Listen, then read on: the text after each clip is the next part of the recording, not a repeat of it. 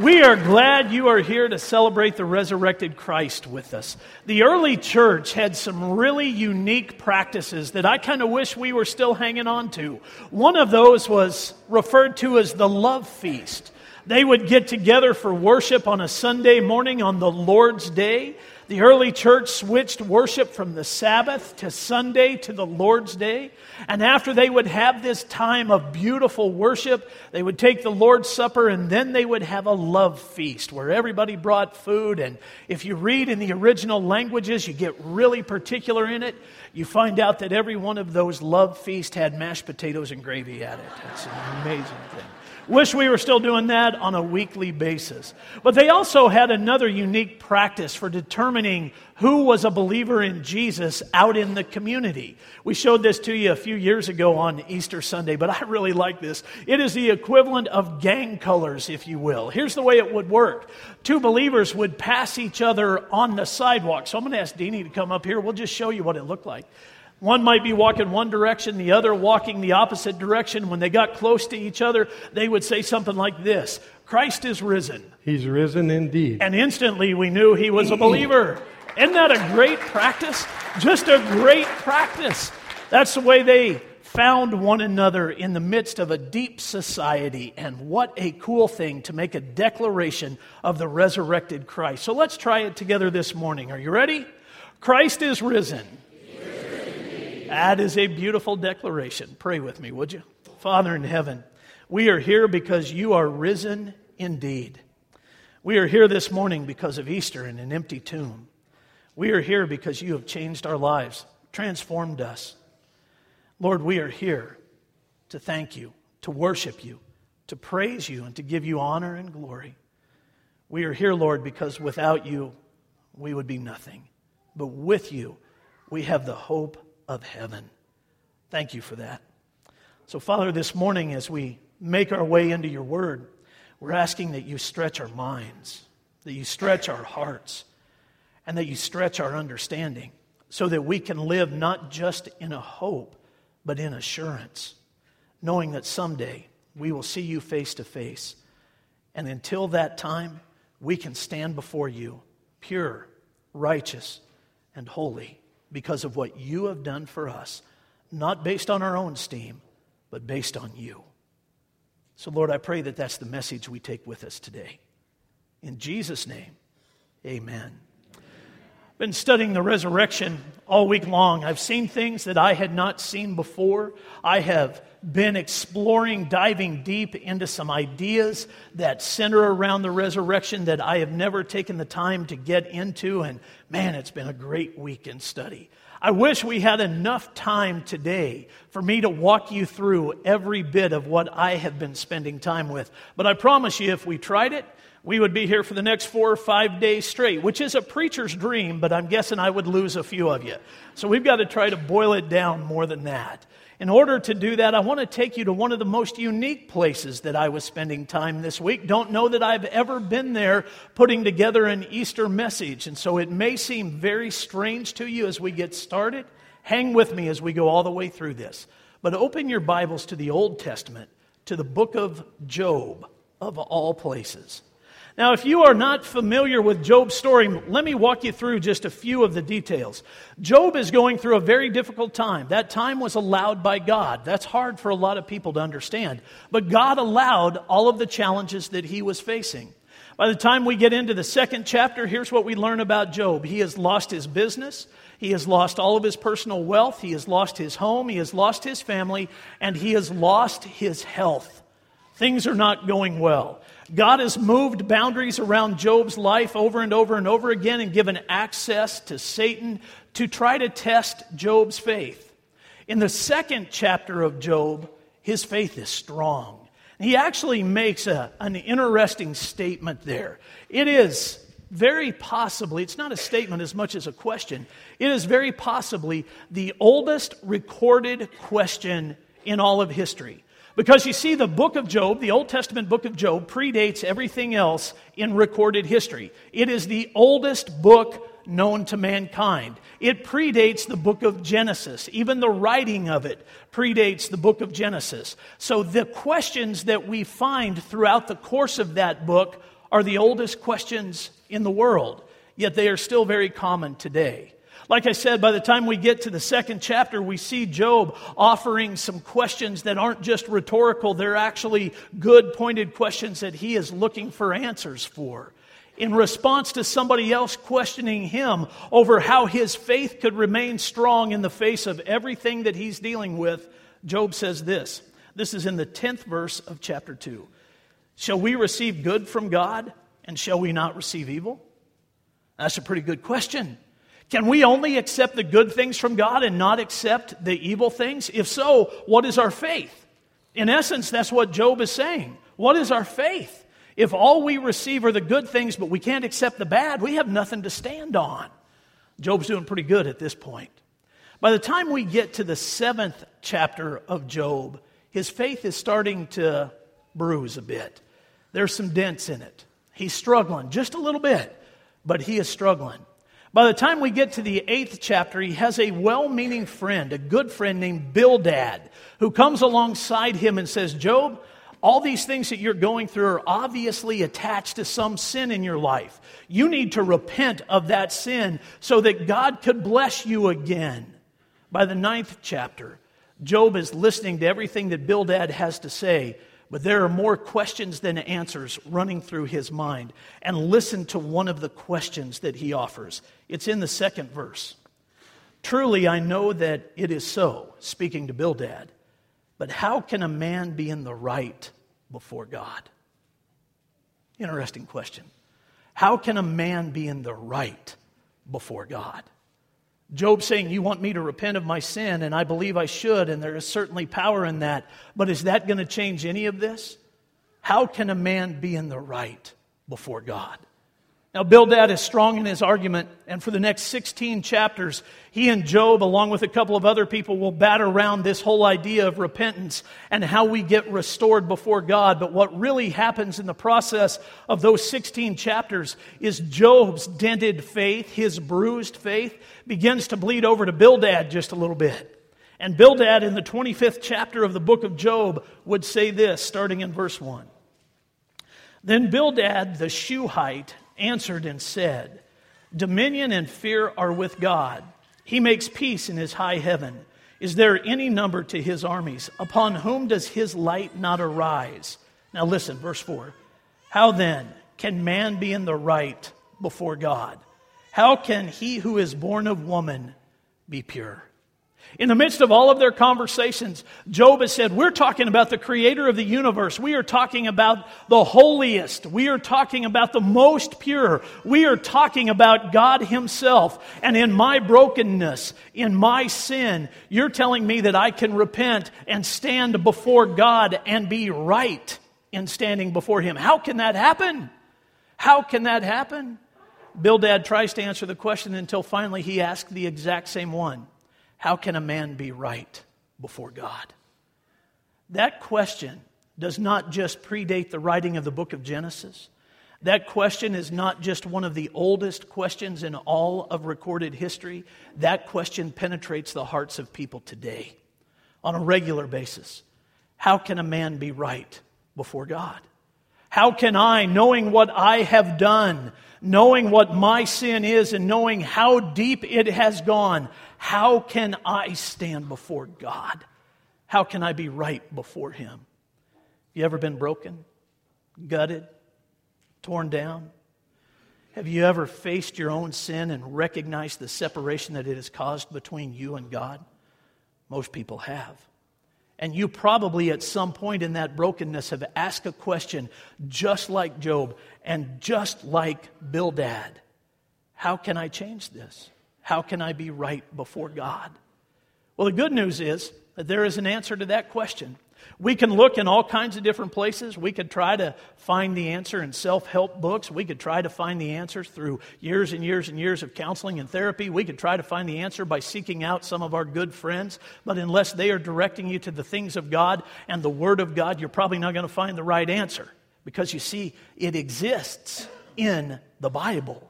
And it's not found in the Old Testament, it's found in the New Testament. And I want to show it to you. So we're going to leave the book of Job now and go to the New Testament book of Romans, and I'm going to show you the answer to Job's question and very possibly your own. How can a man or a woman be right before a holy God? We're in the 4th chapter, Romans chapter 4. What then shall we say was gained by Abraham our forefather according to the flesh? For if Abraham was justified by works, he has something to boast about, but not before God. For what does the Scripture say? Abraham believed God, and it was counted to him as righteousness. Now to the one who works, his wages are not counted as a gift, but as his due. And to the one who does not work, but believes in him who justifies the ungodly, his faith is counted as righteousness. Just as David also speaks of the blessings of the one to whom God counts righteousness apart from works. Blessed are those whose lawless deeds are forgiven and whose sins are covered. Blessed is the man against whom the Lord will not count his sin. Is this blessing then only for the circumcised or also for the uncircumcised? For we say that faith was counted to Abraham as righteousness. How then was it counted to him? Was it before or after he had been circumcised? It was not after, but before he was circumcised. He received the sign of circumcision as a seal of the righteousness that he had by faith while he was still uncircumcised. The purpose was to make him the father of all who believe without being circumcised, so that righteousness would be counted to them as well, and to make him the father of the circumcised who are not merely circumcised, but also walk in the footsteps of the faith that our father Abraham had before he was circumcised. For the promise to Abraham and his offspring that he would be heir of the world did not come through the law, but through the righteousness of faith. For if it is the adherents of the law who are to be the heirs, faith is null and the promise is void. For the law brings wrath, but there is no law, there is no transgression. That is why it depends on faith, in order that the promise may rest on grace and be guaranteed to all his offspring. Not only to the adherent of the law, but also to the one who shares the faith of Abraham, who is the father of us all. As it is written, I have made you the father of many nations, in the presence of the God in whom he believed, who gives life to the dead and calls into existence the things that do not exist. Now, does that make perfect sense to you? Some of you are thinking, what in the world did we just read? How many of you would say makes perfect sense? Shake your head, yes. How many of you would say, I am completely confused? Shake your head, yes. All right, good number of you are confused. And you should be. And here's why. You're not Jewish. That was written to the Jews. It would make perfect sense if you had grown up in a Hebrew home. But because you didn't, most everything that Paul just said will leave you scratching your head. But I don't want you to discount it, because he is about to grab a whole new gear. Let's go back into chapter 4, verse 18. In hope he believed, still speaking of Abraham, he believed against hope that he should become the father of many nations, as he had been told. So shall your offspring be. He did not weaken in faith when he considered his own body, which was as good as dead, since he was about 100 years old, or when he considered the barrenness of Sarah's womb. No unbelief made him waver concerning the promise of God, but he grew strong in his faith, and he gave glory to God, fully convinced that God was able to do what he had promised. That is why his faith was counted to him as righteousness. But the words it was counted to him were not written for his sake alone, but for ours also. It will be counted to us who believe in him who raised from the dead Jesus our Lord, and was delivered up for our trespasses and raised for our justification. Now that's the good news. Here's exactly what Paul just did.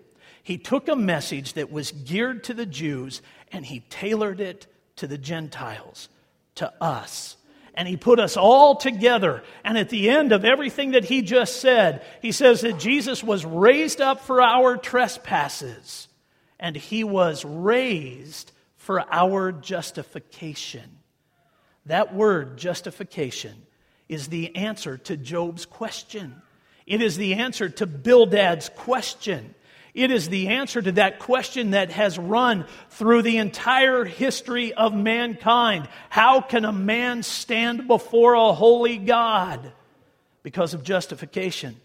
And it comes only, listen, it comes only through the resurrection. The empty tomb is the sign of justification. It is the hope. It is the glory of all of Christianity. And it is this beautiful gift given to us by God. yet a number of people miss it. They come close, but they miss it. Let me illustrate that for you. If you've attended Libby Christian Church for a while, you probably know that my wife has a strong desire to visit Savannah, Georgia. She has had that desire since she was a pretty young girl. She read the book Savannah when she was growing up, and the author of that book painted a picture of the geography around Savannah in such a way that Tina really wants to go there. She wants to see it, and she wants to experience it. Now, she told me that when we first started dating, and prior to her telling me that, I had gone to Savannah. My oldest friend in the world, a man named Scott, lives in Iowa today. He and I were roommates when we were in Bible college. We grew up together. We have known each other for the better part of 40 years now. Great friends. His sister had moved to Savannah when we were in Bible college, and like a lot of students during that time, we decided we needed a road trip. So we jumped in the car, we drove 18 hours from Manhattan, Kansas to Savannah, Georgia, spent the weekend with Sue and her husband Rob, and then we drove back home. I've been to Savannah. And so when Tina told me, I read the book Savannah growing up, and I really want to go and visit this place, not full of wisdom, I said, well, I've already been there, and there's nothing you need to see. This was not one of my finer moments. Throughout the course of our almost 30 years together, she's told me several times, I really want to go to Savannah. I say to her, well, you know, I've been there. A few years ago, we were driving down the East Coast, and as we were traveling on the interstate, we got into Georgia, and there was a sign for a turnoff to take you to Savannah. I said, oh, look, we could go on that road, go to Savannah. She said, we should. I said, we have to get to Florida. We don't have enough time, but you're awful close, so it's like being in Savannah. Again, not my finest moment. So we talk all the time now about her desire to go to Savannah, and I tell her that that is a goal in our marriage, and if we actually go do it, then we won't have that goal anymore, and wouldn't that be disappointing? So we haven't been to Savannah yet. We've been close. We've driven by it on the interstate. Tina has been close, but that's not good enough. It is not good enough for her. She wants to go all the way to Savannah. Now, the Lord, because He has a sense of humor, had a way of driving home for me the point of how I was tormenting my wife. This happened just 6 years ago in the Bob Marshall Wilderness. I was there with a group of men from this church. We had ridden in and had plans to go to the China Wall on one day. Everybody that goes to the Bob Marshall wants to see the China Wall. I want to see the China Wall. I've not yet seen it, and here's why. When we saddled up our horses the morning that we were going to ride into the wall, I had an unfortunate incident with a ham sandwich and some mayonnaise. You do the math, you figure the whole thing out. So we got up, we started saddling the horses, and God let me know in no uncertain terms that I would not be making the trip. That's just the best way to say it. Richard Kendall ended up staying in camp with me because I believe he was very benevolent and was afraid I was going to die. So he stayed there with me, and we enjoyed the day, or at least most of the day when I was available to enjoy that. And everybody else rode into the wall. They got back late that night and told us what a great trip it was and what an amazing experience it was. And to this day, I have only been close to the China Wall. I have not seen it. I've just been close. It's the same thing that Tina has experienced with Savannah. She's been close, but she has not experienced it. She saw the turnoff. I was close enough to ride in just one more day and we would have been there, but I haven't been all the way there yet. I've only been close. In Christianity, we do the exact same thing with people. We get them close to a restored relationship with Jesus Christ, but we don't take them all the way. And there are a lot of people that have not gone all the way in Jesus. So they have remained distant. They've come close, but they haven't gone all the way. In modern evangelism, we present roads and paths to people as they try to find their way into salvation. And those roads have helped a lot of people. Those paths have led a lot of people into a relationship with Jesus Christ. But for a lot of other folks, all they have done is get them close. They haven't gone all the way. Now, here's what that path sounds like. We start them out on this road and we make the first stop where we help everybody understand that God had a plan for a relationship with all of mankind. He wanted to know us intimately. He wanted to walk through life with us, and that is true. All you have to do is go back to the book of Genesis to see it. That's what God wanted. Then we make the second stop along the path where we help people understand that our sin, my sin, your sin, makes that impossible, and it has separated us from the Lord. So there's this gap between us and God. Then we make the third step where we tell people that God closed that gap through the gift of His Son on the cross. When Jesus died on the cross, we tell people that He did that so that we could receive forgiveness for our sins. And that's true. The blood of Jesus Christ that flowed from that cross covered our sins. Every sin you have ever committed or ever will was paid for on the cross of Jesus Christ. That's all very true. And then we tell people, because the Bible teaches it, that we need to repent of our sin and receive forgiveness for them. And that's true. And then we stop right there. So here's what that means. We stop at the foot of the cross. And we leave people there without taking them all the way through the story. And in order to do that, we have got to get them to Easter. We can't just leave them at the foot of the cross on Good Friday experiencing the wonderful grace of God through His Son Jesus Christ when He died for us. We have got to go all the way through so that we can help them see an empty tomb. Because the empty tomb is the linchpin of Christianity. It is the very thing that everything else hangs on. If we did not have an empty tomb, if we did not have a resurrected Lord, we have nothing. We have nothing. So if all you have done is made your way to the cross, you've come close, but you haven't gone all the way. You've come close, but you haven't experienced everything. I like the way the Apostle Paul says this in the most pointed passage on the resurrection that we will ever find in Scripture. Here it is. This is found in 1 Corinthians chapter 15, the 14th verse. And if Christ has not been raised, then our preaching is in vain, and your faith is in vain. That's it. It doesn't get any more plain than that. If Jesus is still in the grave, then all of this is for naught.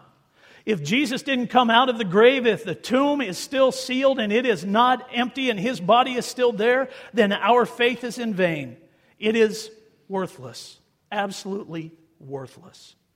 A guy named Ross Clifford has a really good way of describing that. I like it a lot. Ross says, today we have relegated the resurrection to the functional role of a stamp on a letter, a postage stamp. He goes on to say, unless you are a philatelist, which is a stamp collector, you seldom ever give the stamp a second thought. Because it's not the stamp that matters, it's the letter inside the envelope that matters. That's what everybody wants to see. Now, in Ross's illustration of this, he would say that inside the letter should be the story of the resurrection. The stamp is just the official seal that means that the letter can be delivered. When we take the resurrection out of the envelope and we put the cross in the envelope and we say that that's the main message of Christianity and we use the resurrection as the postage stamp, we're saying that all the resurrection does is prove the authenticity of the cross. When in reality, the letter is the resurrection. The letter is the empty tomb. Let me illustrate it for you this way. I want you to imagine that you have been on a journey that has led you to salvation, and you have accepted Jesus as your Lord and Savior. You have followed Him all the way to the empty tomb, and you have symbolized that in baptism. And Romans chapter 6 tells us that that's what baptism does for us. It helps us understand His death, burial, and resurrection. And on the backside of the baptism that you have experienced, you get to do all kinds of fun things like go out to dinner with your family and your friends and celebrate what just happened in your life. But then after that's over, you go home and happen to open up the mailbox and you find a letter there from God. And it's addressed just like any letter would be. This one was addressed to me. It says, Phil Allspaw. Now, we know through the book of Revelation that the Lord in heaven has a new name for every one of us. So I, in my own imagination, thought maybe he would put my new name on the letter. So it says Phil Allspaw, the Duke. And then it has our address, 3803 Kootenai River Road, Libby, Montana. And then it is addressed up in the top corner from God the Father, God the Son, through the leading of God the Spirit, 777 Gold Street, Heaven. And on the other side, there's a postage stamp. Well, of course you're going to be curious. You just received a letter from God, and it's addressed to you by name. So you're going to want to open that letter, aren't you? So picture what that letter might sound like. We could read it just like this. Dear Phil, I'm so happy you made the decision to accept my gift. I've been working behind you, in front of you, above you, and below you to make certain you would have this opportunity. Today is a good day for both of us. If you could hear the angels singing over your soul, it would move you beyond words, beyond tears. It would move you to your core. I love when they sing the song of salvation. You have found your way to the cross, good, but I want you to know the journey is not over. The cross was my gift to you to take care of your sins. Trust me, they are covered. The price was paid in full. You need never worry about them causing us any trouble. My son died because I love you and I want to be with you. In fact, I want the best for you. So I have given you something else.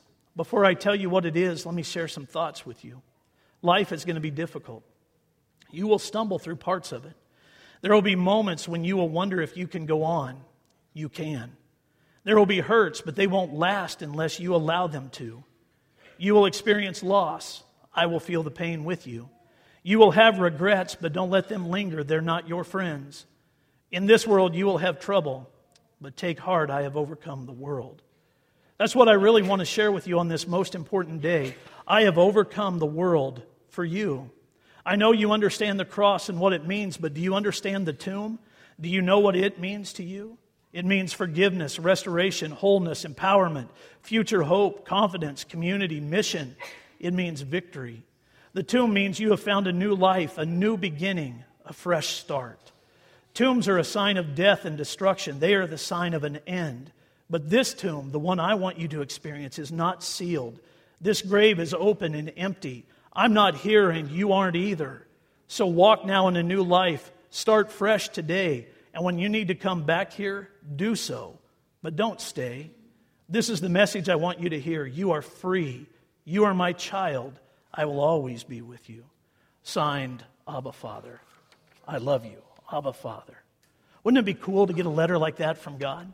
Wouldn't it be cool after a baptism, and we saw one in our first service, and we'll see a couple a little later on in this service. Wouldn't it be cool if those folks went home and found a letter just like that?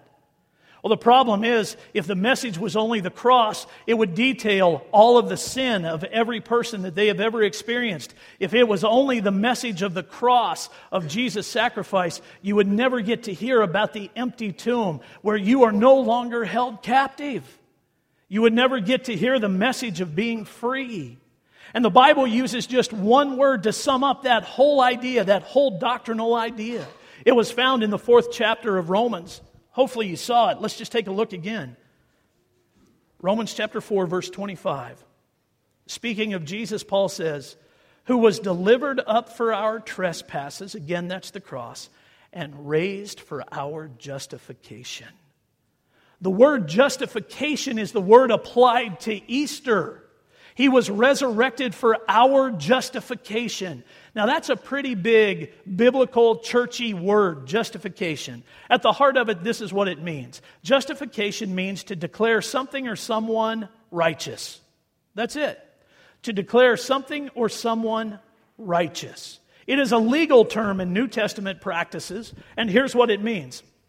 When God looks at you prior to the grave, prior to Easter, all he can see is a ledger laid in front of him full of red ink detailing every sin that you have ever committed, every sin that I have ever committed. That's how God sees us. And that's what Job understood when he said, how can a man stand before God? How can a man be right before God when I know that this ledger is full of all this red ink? It is full of all of this sin.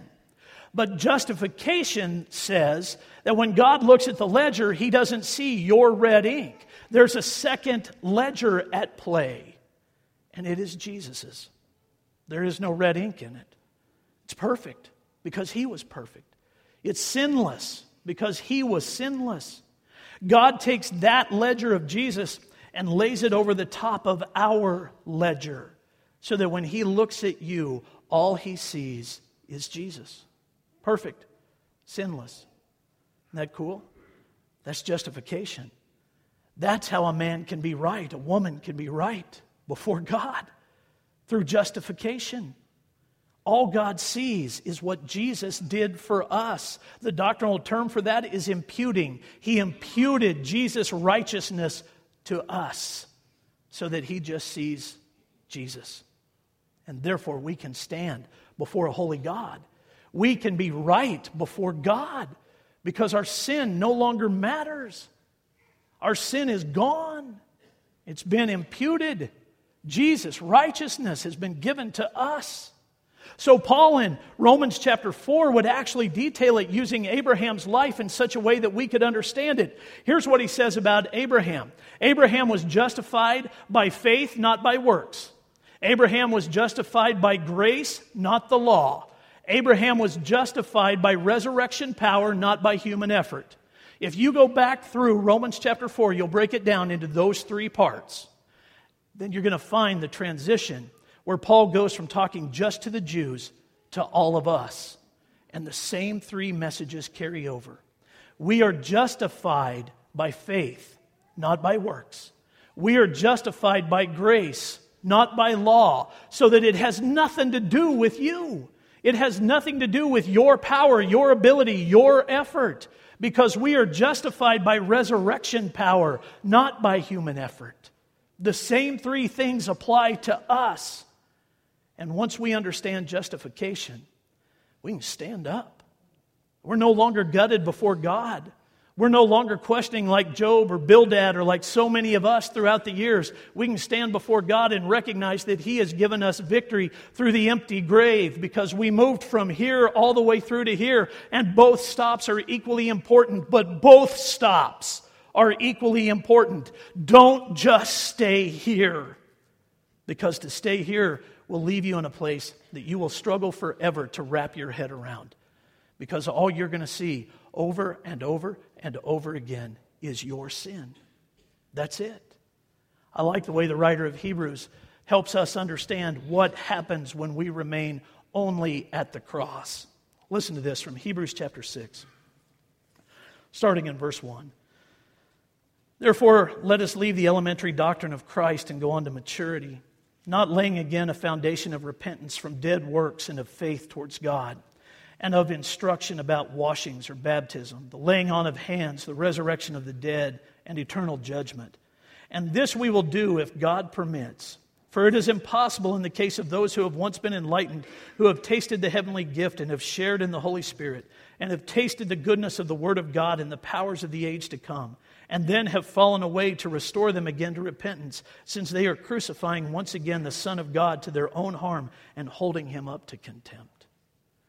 You see, if all we do is stay at the foot of the cross, looking at our sin over and over and over again, the writer of Hebrews says that every time you come back and you ask God for forgiveness, and there is a place, by the way, in sanctification and growing up in the Lord, where we understand that we have to continually seek forgiveness for our sins because it helps us grow. But when we are coming back before the Lord, repenting of the same sins over and over and over again, believing that God must save us every time we do it, we are putting Jesus back on the cross. Every time. Every time. And as Ray would detail for us in The Passion of the Christ, would you really want to do that?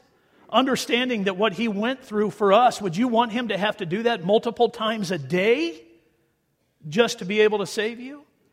Well, justification says that He paid the penalty for all of our sins once for all so that we don't have to keep doing that. The writer of Hebrews says we have to grow up to a place where we can understand what the empty tomb brings to us. It brings justification. It brings something into our life that we cannot have without it. It brings the ability for a man or a woman to be right before God. So we have to figure out how to get our head around that. Lady turned on her radio.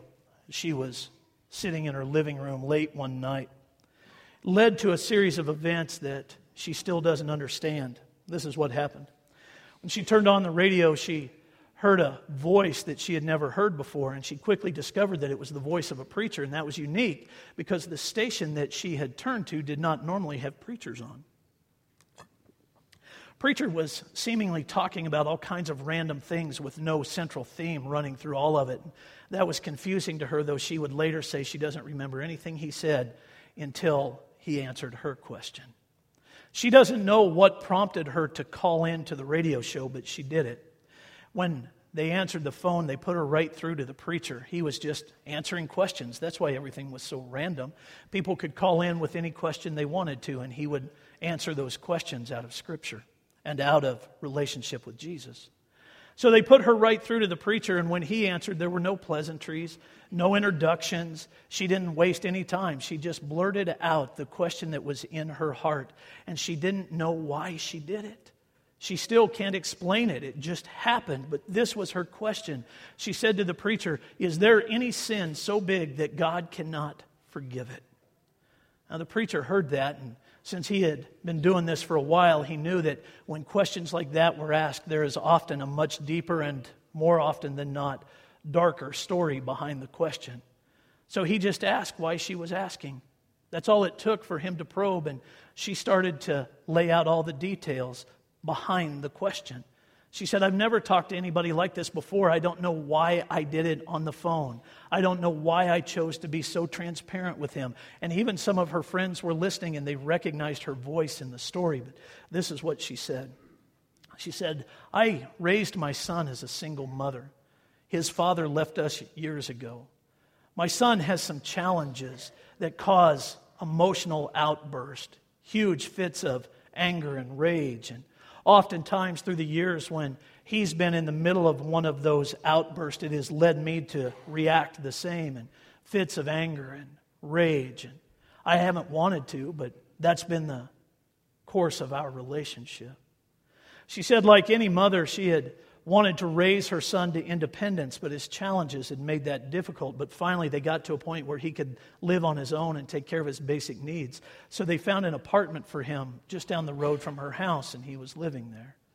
A couple of weeks before she had called in, he had come over to his mother's to visit, and they'd had a fight about nothing of any significance. Most of their fights were like that. They were completely insignificant, but the battles were intense. And this one was particularly vicious. Before they had a chance to reconcile, he went back to his apartment and she closed the front door and stayed at home. But she was completely uneasy all night long. She couldn't sleep well at all. She knew that things needed to be taken care of. So first thing in the morning, she got up, got dressed, and drove over to her son's apartment. She knocked on the door and there was no answer. That was very unusual in and of itself because he didn't sleep well. He was always awake.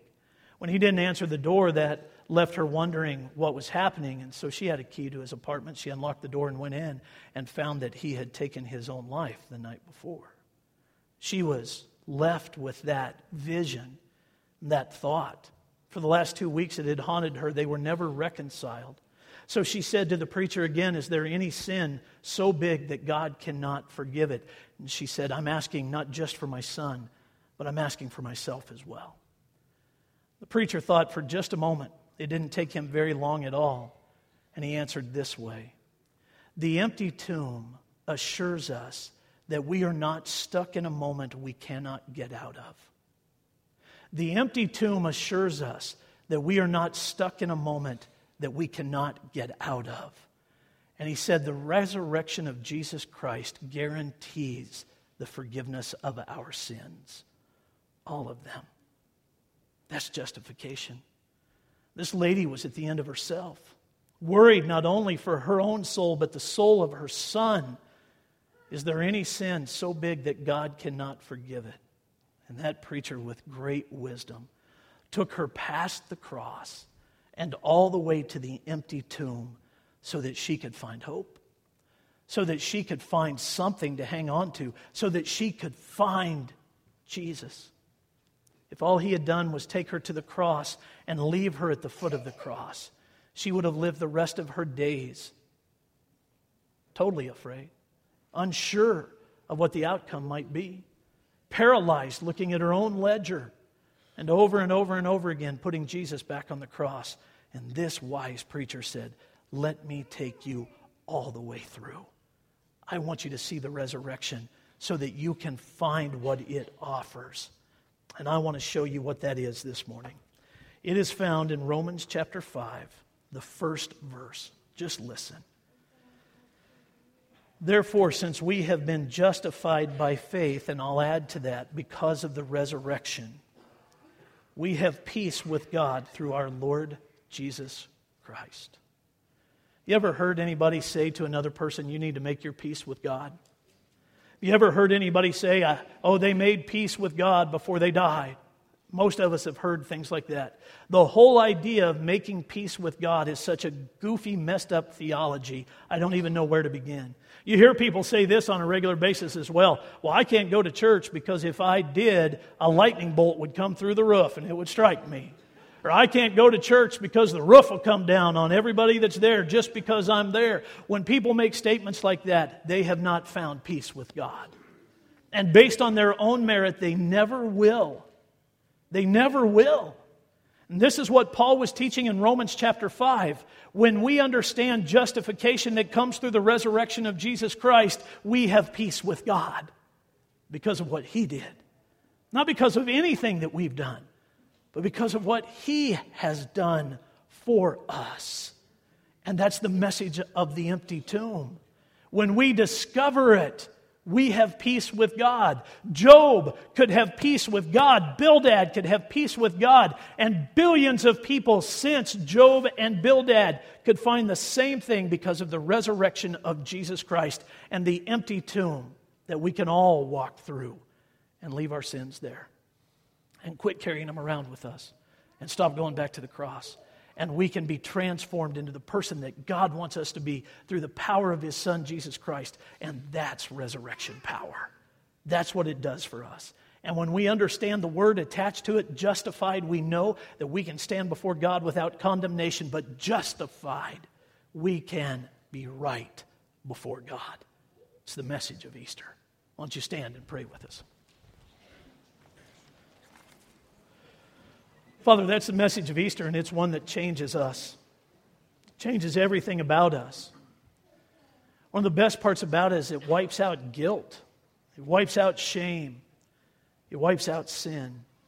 And it leads us to a place where we want nothing more than to be who You want us to be and live the way You want us to live, to be Your child. Lord, thank You for looking at us exactly like that, as our Father. Thank You for forgiveness and grace and mercy. Thank You, Lord, for the gift of Your death on the cross. But Lord, today, I want to thank You that the stone has been moved and the tomb is empty and we're not stuck there. And there are no moments in our life that we have to remain stuck in if we will bring them into that tomb and leave them with You. Thank You, Lord. Thank You for justification. It gives us great peace. In Jesus' name, amen.